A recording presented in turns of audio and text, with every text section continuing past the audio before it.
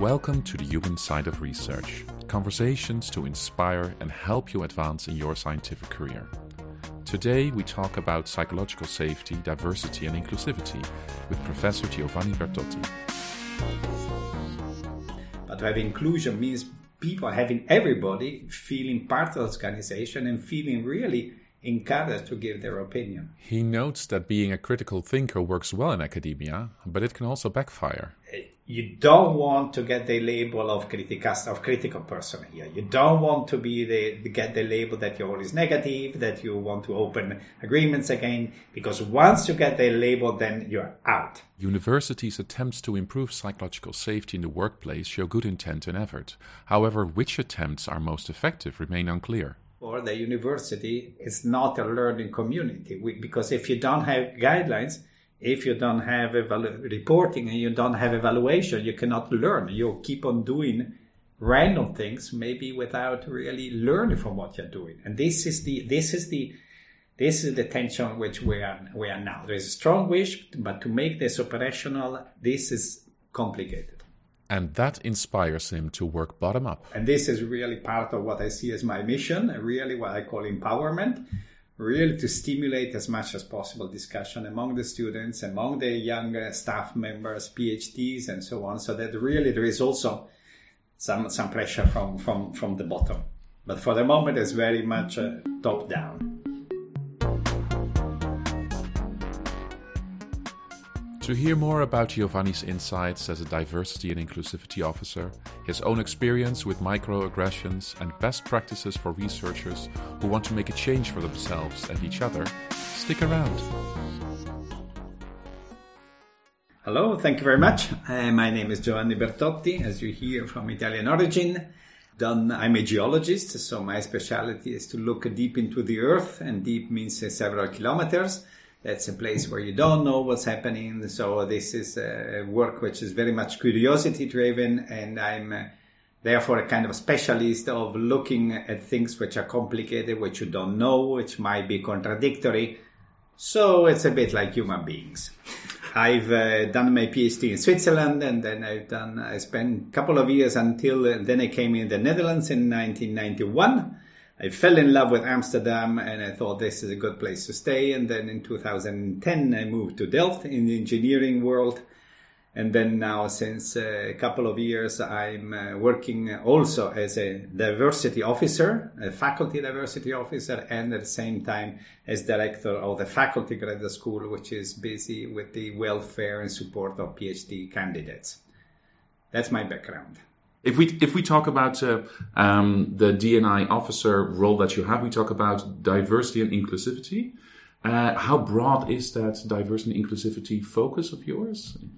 It's very broad. Now there is a central diversity and inclusion office, which now since 2 years is quite strong. There is a very active director, central officer, and has a staff. And then this central office is organized in faculty levels. And after some soft persuasion from the central office, then also this faculty decided to name me a faculty diversity officer, which is now 1.5 years ago. And I'm paid 1 day a week, but I don't have staff, and I have a mandate to do everything I want. So let me paint a picture. You meet up with someone in the hallway, it's a colleague of yours, and your inner D&I officer is interested in how they experience their work. What kind of questions do you ask to get a good estimate? Yeah, the scene is something which I experience fairly often because of my character a bit. But what happens is, imagine that you have a department meeting, and the department meeting here in our department, we would have something like typically kind of 20, 30 people present. And a couple of important topics are on the agenda. There is usually the long story made by the department head and somebody else. And then there is a discussion. Basically, nobody says anything. And then after the meeting, somebody comes to my room, or I meet somebody and asks, why didn't you say anything? And then this person said, yeah, I did not really felt okay to say. I felt really kind of in doubt. I'm not strong enough to say something. Now, this is really, for me, the small thermometer, the small sign that not everybody feels safe enough to give their opinion. That's something which happens very often. I see. Is it mostly in meetings, when you have big meetings in the numbers that you just mentioned, or does it also occur in different settings? Well, this happens in various levels, happens in meetings, but you have a similar behavior when you see that, for instance, when some projects are started and pursued by the faculty or by the department, you see that in fact a lot of people are not present. Those who do things are always a small group of people, and obviously this is part of the business. But what you see is that most of the people who have a kind of critical thinking and so on are not involved. Either they are not asked to participate or themselves decide not to participate. And I think this is a big, big issue. And also one of the things we discuss is what is the difference between academia and a company. And I think academia is really based on motivation. So if we are, as an organization, we are not doing everything we can to motivate people, to cherish this motivation, this enthusiasm, then we are not doing a good job. So our job is not to make money. Our job is to progress knowledge and to progress culture. And this is why really you need the motivation of the people. So for me, seeing when people decided not to participate or to keep their opinion, this is for me is a sign that there is things which should and must be improved. I see. Very much interested also to know how that impacts work in general, the purity perhaps of the research being done, but that might be for later. Is there anything that surprised you in the first meetings or talks you had with colleagues like this? You say it's also my personality, it's not only the position that you have. So over the past few years, did people surprise you with the answers they gave you to the questions you just mentioned? Yes, because I thought at the beginning was really only a question that people are very much under pressure. There is really very an unhealthy high working pressure, and the people were kind of choosing to do one thing rather than the other one. But then more and more, I was listening, I was hearing also that there was a bit this safety issue. They decided it's a battle they don't want to start. And this is really taking away the essential blood of a university, because it said that if I don't bring my ideas, if we don't really have a broad spectrum of ideas, then the university loses, in my view, really its essence. It's really raison d'être, really reason for being there. So the difference is that I'm becoming aware that there is a bit of a pattern behind this, and that this pattern has also to do with safety. And on the other side, from the university or the faculty or the department, not actively searching for different ideas. But actively, you have to do this rather than simply saying, does anybody have any question? This is not really searching. You really need to search this. What has happened before that the university decided to invest more? Well, there's been obviously an increasing pressure from society, and this has obviously started. The Netherlands has started later than, for instance, the UK or the US, and technical universities and engineering where they tend to be a bit more conservative, especially good universities like this universities, where a lot of people tend rather to think we're good in this, we're good in that, and they tend to say that small problem, whatever this means, a small problem, and they are. It's as long as they are small, we don't have to worry about this because we are good. Now, there's been a social pressure very much increasing in the last couple of years, and therefore it started trickling down from the university, from the border. So this is something which has come from the top down, the bottom, not vice versa. And then the university board decided to install a graduate school, a diversity school office. The first 4 or 5 years was one person with little instruments. Now they have a strong person, very active, and this is then pushing down. So in our case, it's really been a top-down process. I see. Driven very much by society. There is, unfortunately, there is really not enough pressure from below. And this is really part of what I see as my mission, really what I call empowerment, really to stimulate as much as possible discussion among the students, among the young staff members, PhDs, and so on, so that really there is also some pressure from the bottom. But for the moment, it's very much top down. And was there anything that surprised you perhaps about the nature of people or the nature of academia, the nature of the Dutch that plays a major role in these dynamics? Yeah, I think part of this is the negative side of being optimistic. And being optimistic and dynamic is a good thing, obviously, but sometimes it translates in a phenomena by which, for instance, we have a regular service where we see that, for instance, I don't know, there is a service which say that there is 10%, 50% of serious harassment issues. Or there is a report about PhDs, this is the group which I know fairly well, where there is something between 30 and 40% of PhDs who judge their welfare as fair or worse. Now, the optimistic side, which I call it translated saying, and this I'm quoting a colleague of mine, he said, for me, the glass is always half full. Now, this is not the attitude which we should have. And psychologically, people, they have a kind of boundary between 10 and 50%. And they say if there is 10, 50% harassment, if there's less than 10, 15% harassment, it's okay. The world is not perfect. There is a complication. So we can live with this. If it starts getting above this kind of thresholds, and then unfortunately, we have to take care of it. So this is really the negative side of being optimistic, being dynamic, wanting to reach things, which have all positive sides. But this is not an attitude which you should apply to safety, to human problems, and how our organization is structured. This is really one of the things which various people, we would like to change, that you see problems or challenges not a sign of weakness, not of things which unfortunately are there, we have to solve them, but really is an opportunity to improve your organization. And this is a big thing, because it's dynamic, we are successful. And you hear so often that we are successful, we are the best in the world, but this is not the right attitude to look for ways to change. So this is a bit my big challenge, talking about this. As I said, but I really praise very much this Dutch optimism. There is dynamics, there is possibilities and so on. But if this translates in that the glass is always half full, then I'm not so happy. Yeah, especially when it comes to a rotten apple in the culture. Of course, that can lead to a snowball effect where the whole culture is infected with something that's not, in the end, productive for the university, right? So we're talking about human dynamics, and when something is going wrong there, then it can spread very quickly to other areas as well, and then soon you'll have more than 10.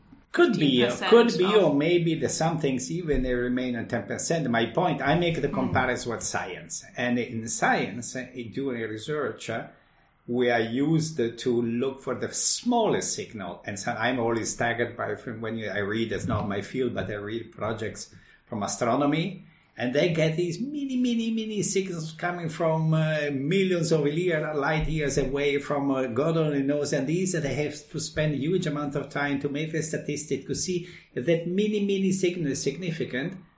And they're not working with the 10%. They're working for the 0.0000001%, because in that signal, there might be really something important information. This is the way we should work, because the information is sometimes the small things, and this is really a D&I policy. You hear, by definition, the voice of the big guys. You don't hear we use the word now, marginalized groups. So these are groups which are not necessarily minorities in terms of numbers, but you don't hear these voices, or they have very feeble voices. And this is really something which we need to look for, because by definition, they don't speak. It's like this. It's like history is always written by the winners, and you are interested not in the story of the winners, you are interested in the other part of the story. But these, by definition, they don't speak loud, because others, they will not be marginalized. So this going and searching for these feeble thing is really the way what we need to do, because we want really to have everybody part of this organization, contributing to this part of the organization, not having diversity only in terms of numbers, but to have inclusion means everybody feeling part of the organization and feeling really encouraged to give their opinion. So that's a bit the idea of really searching for small signals, because this is what we can improve. If we're able to do this, we can improve very much as an organization. Are we talking about only job satisfaction, or would you say the importance of this trajectory of improving psychological safety affects many other factors as well when it comes to how effective the science is that you do, or how it affects creativity and innovation? How do you see these dynamics, group dynamics, affect the things we value most in science? Yeah, I think this is a good question. There is quite a lot of studies showing that companies which are diverse are more profitable than companies which are not diverse, which is a kind of interesting issue. But there they can measure it easily, and it seems, in companies, and we're not talking about charity organization, we're not talking about political organization, we're talking about really completely capitalist and business-oriented companies. There seems to be, this is an accepted fact.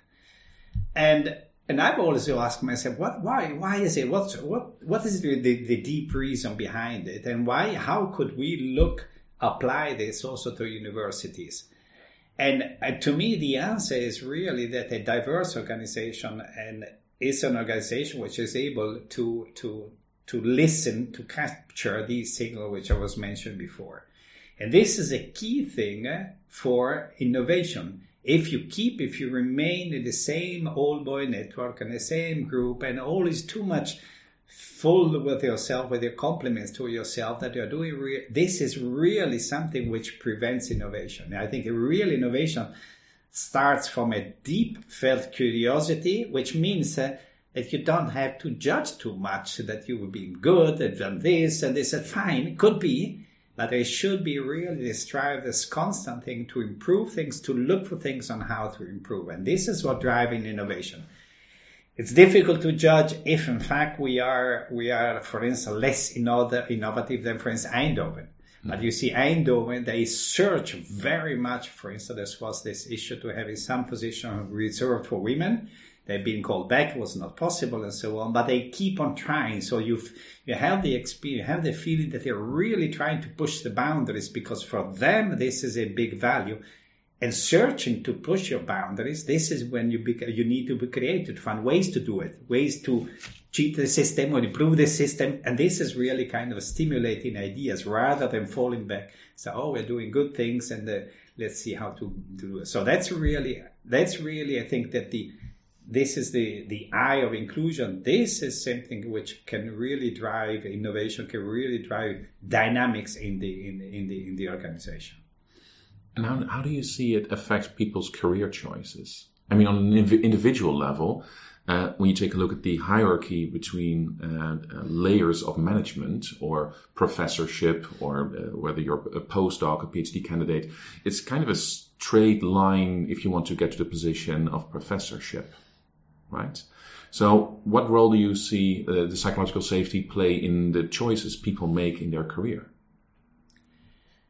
Now, this is the situation where we are now. We are now in a situation where we have a big discrepancy. On one side, there is really, and this has been one of the nice things of the last year, the need to increase diversity, to increase innovation, to increase inclusion is something which is discussed everywhere. So this really is coming from above, but also the dean has appointed me, and there is discussion going on. So the energy is there. The problem now is linking this energy, these wishes, these desires, to link them, to translate in the daily life and what you call, for instance, the career developments. And there you have, the numbers are not really working very well. So we're not really performing very well in what you can measure, which can be the number of women, in the sense that we're not really doing well. If there is improvements, these are very slow, and it's a bit of a long discussion and so on.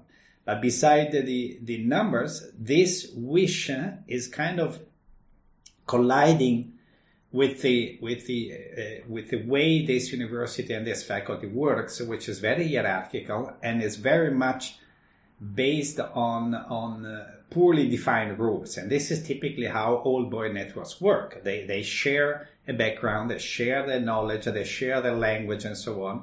So one complaint which you hear very often from staff member, but also from PhDs and so on, is that decisions are not transparent. Not in the sense that people are hiding, but you don't know. For instance, there is little reporting. Talking about D&I, for instance, there is a number. We're doing an overview of what we call support and report instances, people, places, or persons or offices where you can report episodes of harassment.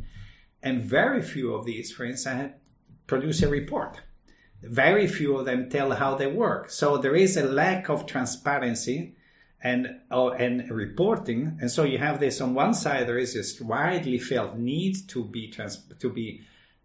have clarity on how things work, to avoid unclear situation. But the way the university, the faculty works until now is very much on assumptions which are not written, which are not nowhere to be found, and therefore there is no report, and therefore the university is not a learning community. Because if you don't have guidelines, if you don't have reporting and you don't have evaluation, you cannot learn. You keep on doing random things, maybe without really learning from what you're doing. And this is the tension which we are now. There is a strong wish, but to make this operational, this is complicated. When it comes to the monitoring and evaluating the current state of affairs, that there is no openness or not enough openness, do you think that's also a sign of lack of psychological safety? Like, is it kind of a feedback loop? Or do you think, it has more to do with that people aren't used to monitoring this kind of behavior, feelings of safety in this university? The people, you mean the customers, so to speak, or the university organizers? Organizers. No, I think it's a bit of combination of two things. On one side is that, but they see this also in politics, it's much easier to start something new rather than modifying or improving what you already have. Mm-hmm. And this is because it's like it's easier to buy a building, to build a building, rather than to keep it then in the 10 or 20 years afterwards. So now for these what I call entry points, these are places where you can report, and we could talk about support. So well-being of people. There is a lot of people are really on the verge of burnout, they're not performing well, and so on. And then what I call a report for harassment and so on. And we've been doing an inventory. There's a huge amount of these places. There's a huge amount. There's something like between 10, 15 and so on. Many of those are poorly visible. You don't know exactly where you are. Not even Google finds them. And they're not clear in what their workflow is. And now discussions are to put another one, because these are not functioning well. Instead of saying, okay, let's redesign the entire thing. Let's simplify the entire thing. Let's make things visible. Then they are trying to patch it with another one, with something else. So this is a bit the difficulty of short time management. It's a political problem which we have in many situations. And the other one is that too often there is really not enough heart behind this. This is really urgent, because we have a detachment. Because the contradiction is that you have all these entry points. None of these is used to capacity. None of those has really a row of people waiting in front of it. So there is a mismatch between the need and apparently on the other side we have a plethora, a large range of things which are not used. So there is a mismatch there, and we should really improve our way to bring these two things in contact. Perfect. Very clear. Very clear. And while still quite abstract as well, because I would love for our listeners to also hear what kind of practical things do you do? What would you suggest in a very pragmatic sense that universities or faculties do in general to have more grip on these improvements? For instance, when I, as a trainer, am in front of a group, last week I was working with a group of, it was a team of 6 people, working in an educational setting specifically also. And these people said, well, there are some things that don't feel safe in our group. We're not all part of a good dynamic, but they didn't dare to call names out. So they just said, yeah, certain colleagues of ours at this table find it hard to do, well, whatever, whether it was being on time or being critical about each other's work and so forth. But the fact that they didn't dare to mention each other's name was part of the artificial harmony. So they thought that they kept it safe by not saying any names, but once they decided during our session last week to actually call out names, it was clear, it was out in the open. So when it comes to these kind of practical things to change in our behavior, to address things differently, can you give a few examples of what you see going wrong, perhaps in the work floor, where we think we're being very safe and that we're doing the right thing, but it actually works counterproductive at times? Well, I think that the issue which you raise is very widespread. I think a lot of people don't want to make names, as I said, but I said it was even at the level, an earlier level, that people even decide not to say different opinions. It's not even talking about names. And I was talking with students' organization last week, and they say it's a small track, so but they are afraid of making criticism because they would immediately see who they are talking about. And this is an issue. So the thing which I try to improve is really to think of ways in which you can have feedback, but you need to preserve anonymity. We're not there yet at the moment of making names. I don't think that we are there. Not even at my level, at the professorial level. And this is really cultural change, which we need to have. We are not. This is a paradox, because to me, in my romantic picture of university is the place of critical thinking, is the place where you have discussion, open discussion. I mean, if we don't have the open discussion here, we are not going to have open discussion in the private companies. I mean, if we don't have it here, where else? To me, this happens very often, that we are not good in handling contrast of different opinions, even at the same hierarchical level. And we can go a bit deeper into this if we want. But going back to our thing, I think would be useful, for instance, to have imagine, for instance, a digital system where you have, where after decisions taken by department, the faculty and so on, you ask the opinion of people. You send an email, hotels are evaluated, you get the stars, good or bad system, but there is a requirement of some form of feedback, and we don't have this. There is no way to search in a proactive manner, search for opinions of people. You can do anonymous and so on. I have no problem with this at this stage. It would be nice also to have names. But we really would like to have this system in place where people are asked, but it's a bit more than at the end of the meeting when everybody's looking at the watch, we need to go, and then what they say, a different opinion, okay, bye-bye. A bit more. Maybe you can put it kind of compulsory. I mean, Booking.com, they really hassle you really with 3 or 4 mails and so on, and then if you start clicking one place, there's 20 other questions coming. So there is really a lot of pressure, and this is something which I think we should do. I think I was referring to this discussion, to open discussion, and there is really a cultural thing. This is really, again, the Netherlands is built very much on a culture of consensus, which again has really a lot of values. But if this means that we cannot handle tough confrontation in a constructive manner, then this consensus becomes compromise at a lower level, and this is something which, for me, I think it's a pity, again, because this is really where it's a place where you should have tough discussions. But too often we fall in this phenomena, which I call, there is this old saying, I think they say it comes from China, that when a person points the finger to the moon, then the imbeciles, they look at the finger. And this is something which happens very often, and it happens to me, but it happens much more frequently, for instance, to women, that as soon as one has a clear, outspoken opinion, then immediately say, oh, your emotions, you are too emotional. You have a number of systems to deactivate this. And then you're talking about the emotions, you're talking about you're frustrated, you're talking about you have problems with your girlfriend or with your boyfriend and so on. And we're not talking anymore about a real issue. And I think this is nasty. But I don't know how we can change it. So it will take some time. Can I ask a critical question here? Because you talked about the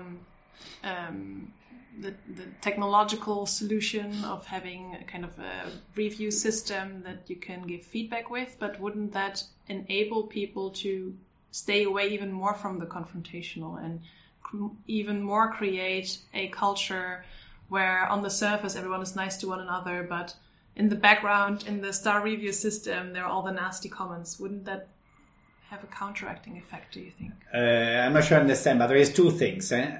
One thing is that I think that we need really to have more feedback from people. Mm-hmm. For instance, there is we've been doing here a large or let me make an example. This is something which happened to me at the beginning of this COVID stuff.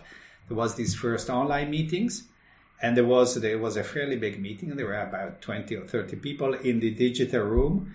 And there, the normal dynamic took place where a couple of big mouths that kept on monopolizing the entire discussion. And just to make an example, they were talking to whatever, repaint the building in red.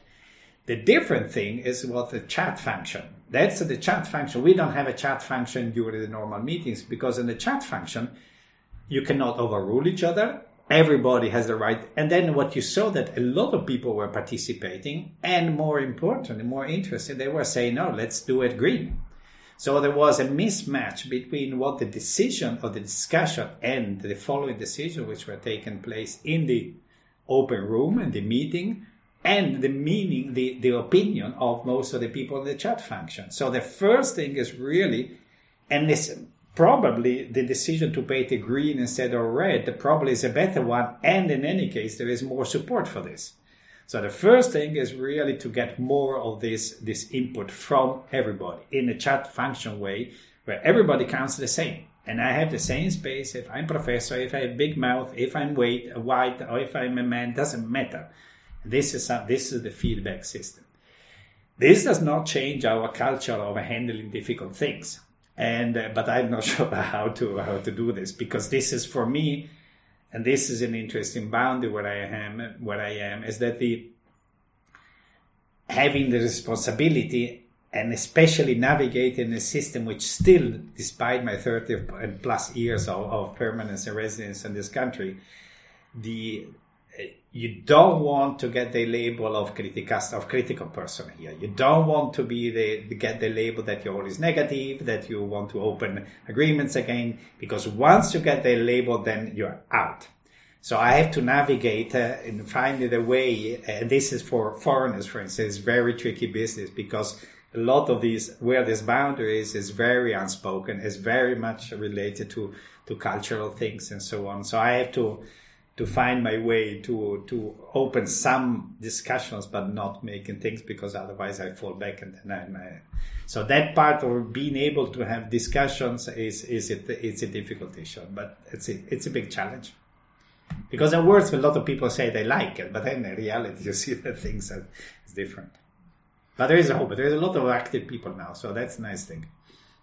Now, perhaps you can also share a bit of the things you've encountered along the way of trying to find this balance.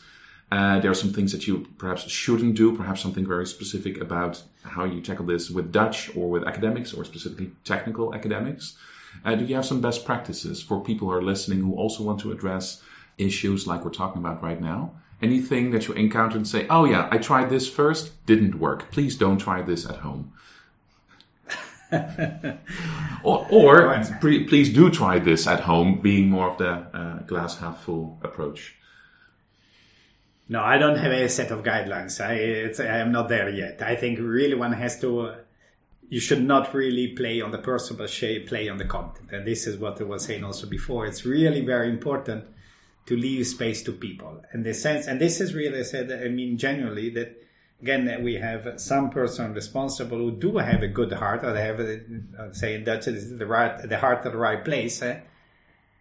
But then when they see the reality of this, they say we had an academic culture committee, which was producing a report on some things, but was really not a revolutionary report. They presented this at the management team of the faculty, and you saw, and everybody was enthusiastic supporting this academic culture committee.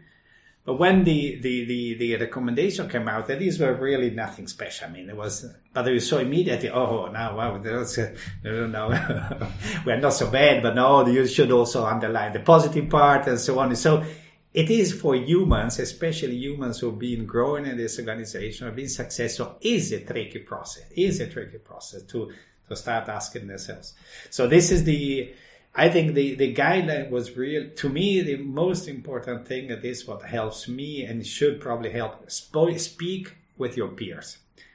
Discuss things with your peers to see that there is other people feeling the same, that you don't feel as the only one who has this doubt, who has this question and so on. And don't accept that you don't want to say this, you don't do this, in another meeting you don't say this, and the other meeting you don't go. You should not accept this for yourself, because this builds to frustration. And this is what we call micro-harassment, microaggressivity. Microaggressivity has some property, namely that it doesn't disappear, piles up. And if you want to work in this university, you need to have a decent level of happiness or not too much frustration. And therefore, if you really love yourself, try to either to keep on top with people, share these things, because this really makes your life a bit better. It's a bit of has become in a different domain, but this is I think, talk more with your peers. So that would be really useful. You mentioned microaggressions. Can you elaborate a bit more on that? Yeah, microaggression is really, for me, it was really one of the big discoveries which I had when I started reading these things with this function. Micro, first of all, refers to the facts, to the episode, not to the consequences. And I make an example which refers to me, but this happens quite often. For instance, I'm at the printer or at the coffee machine, and then I talk about some things. For instance, the interesting thing that roles in the university, there is never an election.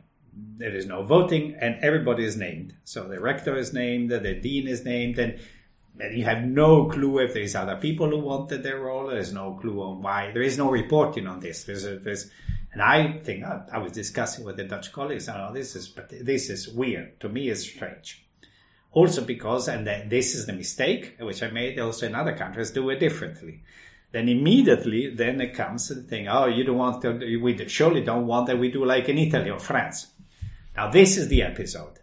And why is this microaggression? How do you feel this? You feel this in your stomach because you feel uncomfortable. You say, here, there's something strange going on.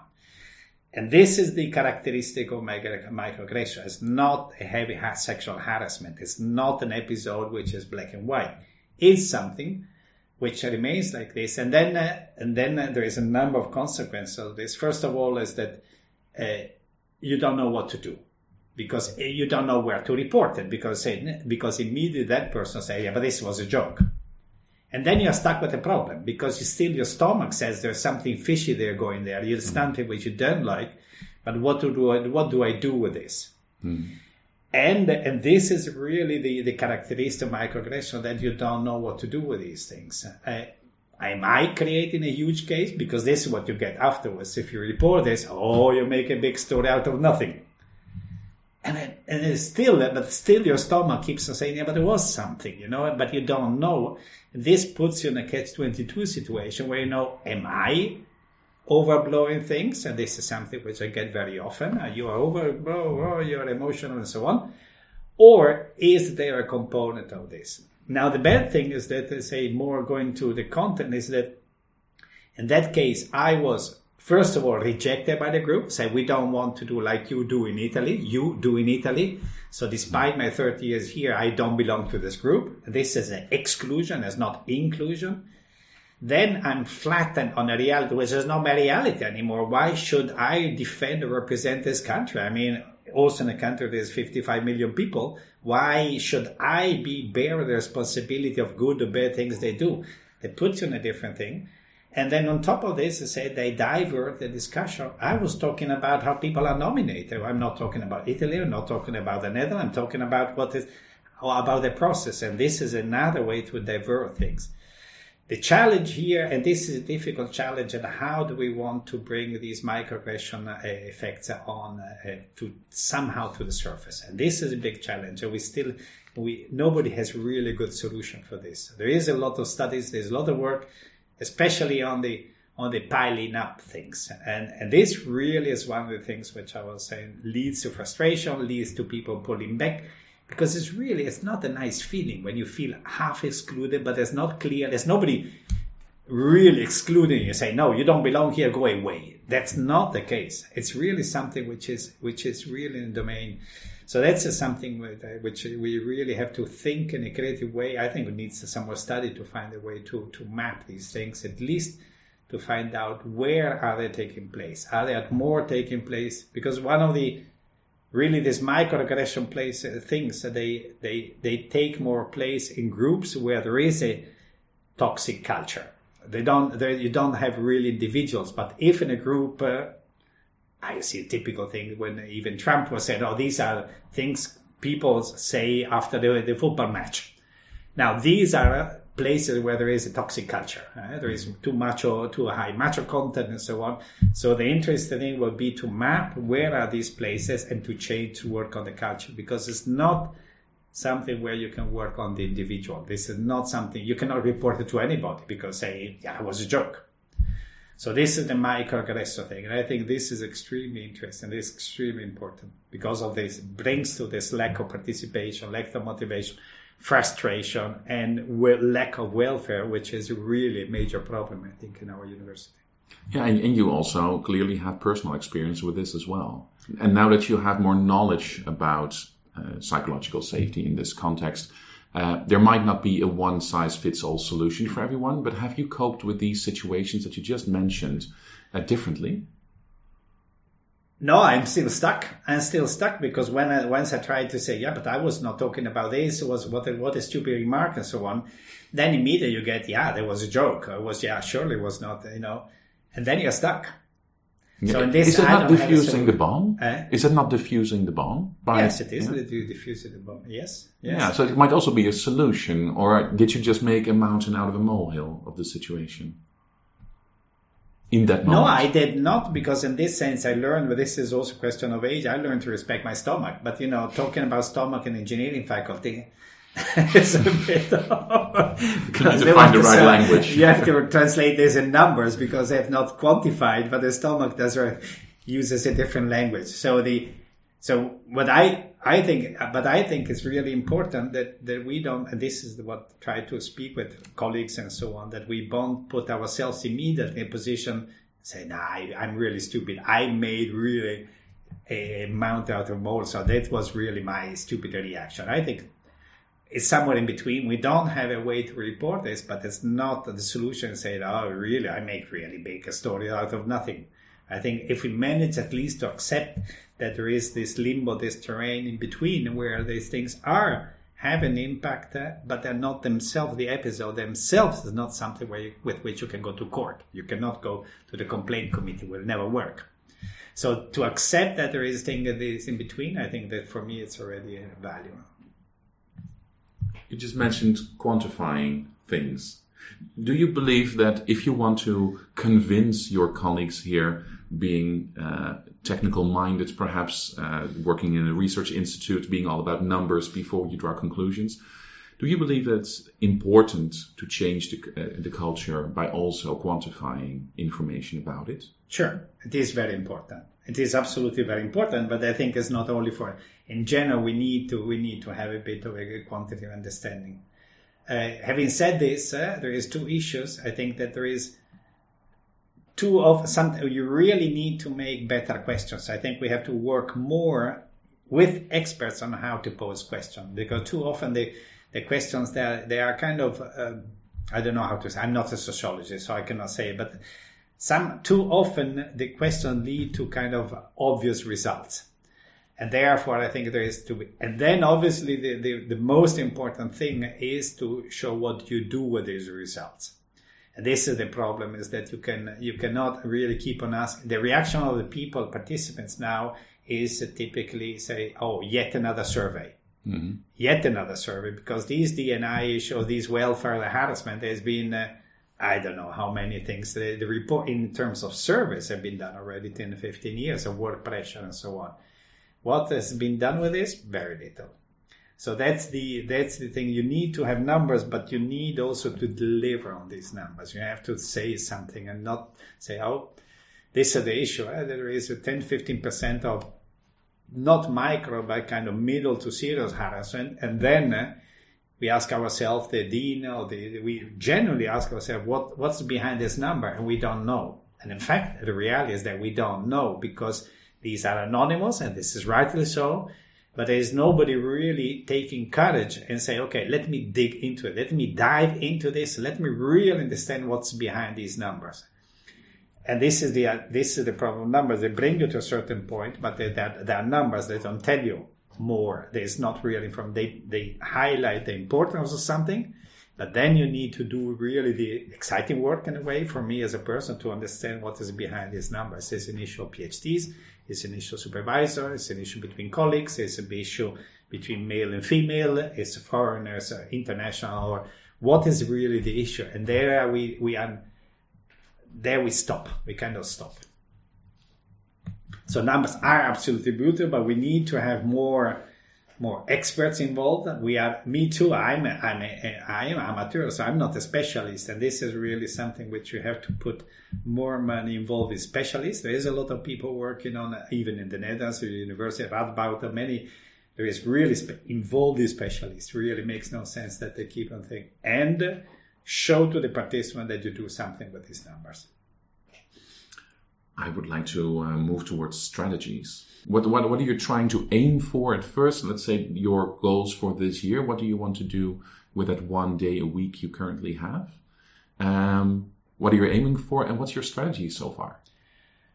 Good. There I have to say this has to do also with my person, and as a character. I'm not a person of plans, and this is not saying it's a good thing. That's how I function, and I could say that part of this is that the world has plans which have never been implemented. So I decided. Again, the timing is that I was nominated less than 2 years ago. It took me. The first thing which I decided is that I could not do it alone, and I needed to have a D&I team, we call it, and the D&I team, there is 9 or 10 representatives and so on, because I needed people to talk to. One for each faculty. I'm talking now about the faculty level, not the department, not the university level. I'm talking now about I'm diversity officer of this faculty. So this is what I'm talking about here. Yes. I was nominated, say, less than 2 years ago, and then I decided I need to have this team, and it took me something like 10 months to have to develop terms of agreement, how would you want to work with this team, who should be there, and so on. And it took me half of these months were needed to have this approved by the department, by the faculty management team. So the process is very slow. And this has to do with this very hierarchical structure. So the poor dean, everything goes, there is one person who decides in the Dutch system, and this is the dean, which means that the poor dean has a huge amount of things to do. I don't really, and one of those, and obviously it took some time. Having put this in place, I decided that we wanted to do some work, decide how we would like to work as a team. And then we decided to focus on few projects that we would take time to develop. This is also the other thing. It's really to create and defend time to think. I think we don't think enough. The repetitive thing. We are very much, this is really an engineering problem, and maybe a side of the Dutch optimism, that we go immediately into execution probably, in doing things, but imposing yourself fundamental question in the beginning and especially during the process is not something which is appreciated. You have for consistency, you have to go until having put this in place, then I start a discussion. So I was not making a strategy. I was not making a plan. What I see now, 1 year after the beginning, is that now it's time to do a plan. Now to start to strategy, to put things, and especially to put in place a governance system. Because the situation is that, first of all, there is little energy invested. It's me 1 day a week. But I have no support, but also I have no knowledge support. So it would be good, for instance, to have another person who has an expert. And then there is no rules. We have only an advisory role, but there is no rules. For instance, one could think of a situation where the management team or the dean is obliged to give me an answer within a month, for instance. But some stricter guidelines so that things are not really dependent, left open.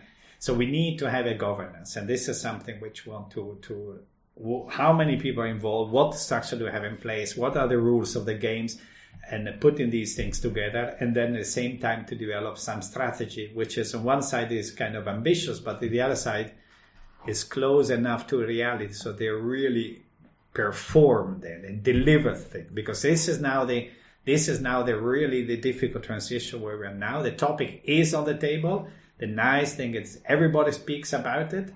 And this is really positive energy, but we need to deliver because these things go in waves. We are now really at the peak or the high position in terms of motivation, awareness, and so on.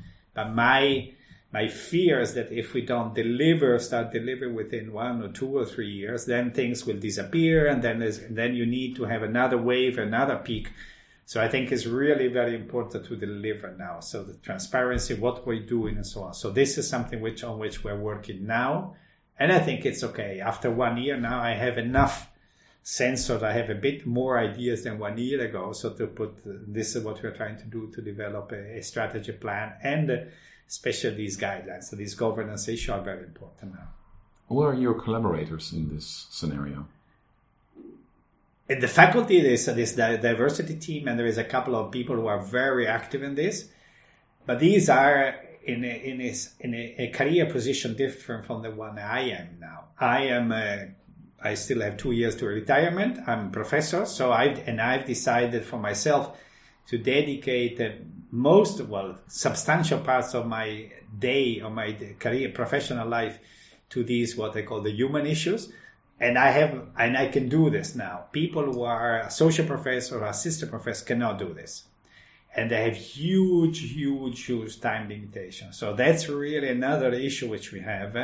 We must recognize, we must find ways in this university, find ways to recognize, acknowledge, and therefore acknowledge the time and creativity and intelligence people put in these non-performance oriented tasks. We don't have this.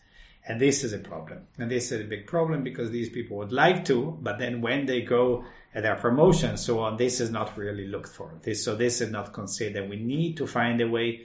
This goes back to what we were saying before. If we are really interested in people putting time, energy, motivation, enthusiasm, creativity in something which is not writing papers, which is not, then we need to create them to give them something back, because otherwise this will not come.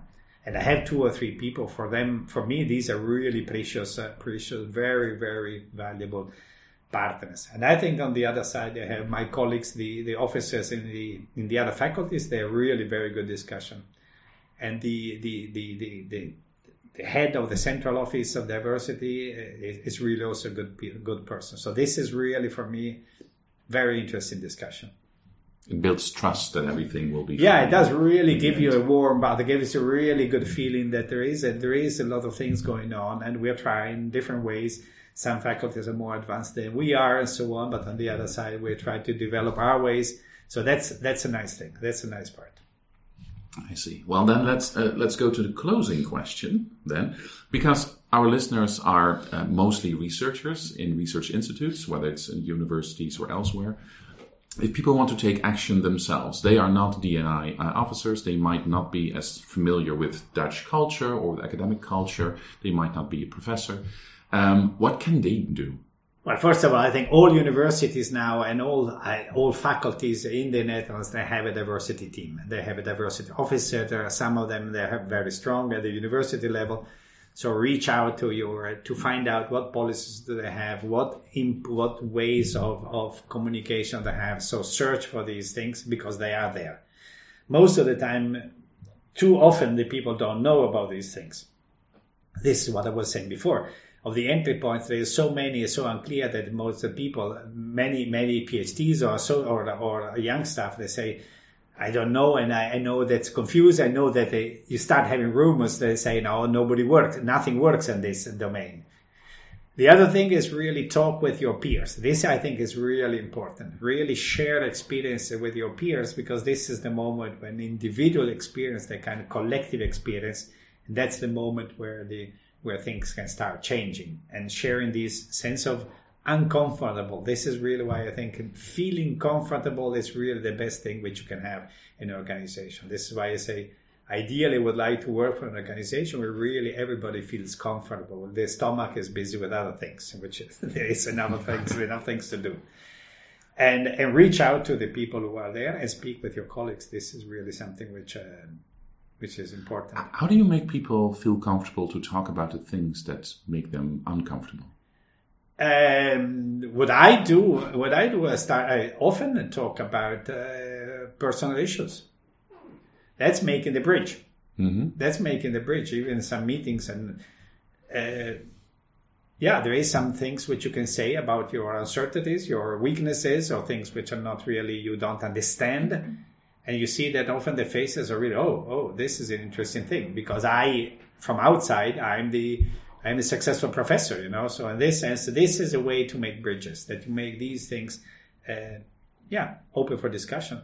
And these problems are relatable. People actually relate to each other's and then again, issues. You really have to show that these things are opportunities to improve. And this is what healthy people, healthy organizations should do. Look for ways to improve. I mean, this is what I think, that's a nice person, as a person who's always trying to be curious to improve, to become a better human being. And this should be the same thing for organizations. Is there anything we haven't mentioned that should be mentioned in our episode? Many things, but we'll do it another time. All right, beautiful. Then shall we bring it to a close? Thank you very much. It was really a great opportunity, and I'm very much looking forward to comments, feedback.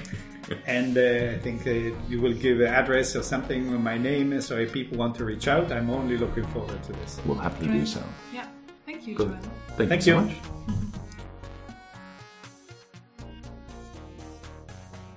This has been The Human Side of Research, brought to you by Downside Up. We are curious if and how this conversation has sparked your interest. Send us your feedback and thoughts regarding this episode to podcast@downsideup.nl. And you can find Giovanni's contact details in the show notes. We would also love to hear from you if you would like to speak on the podcast, or if you have suggestions for future topics or guests. And if you need any help with improving the work culture in your research team, please check out our website for various ways we can help. Until next time.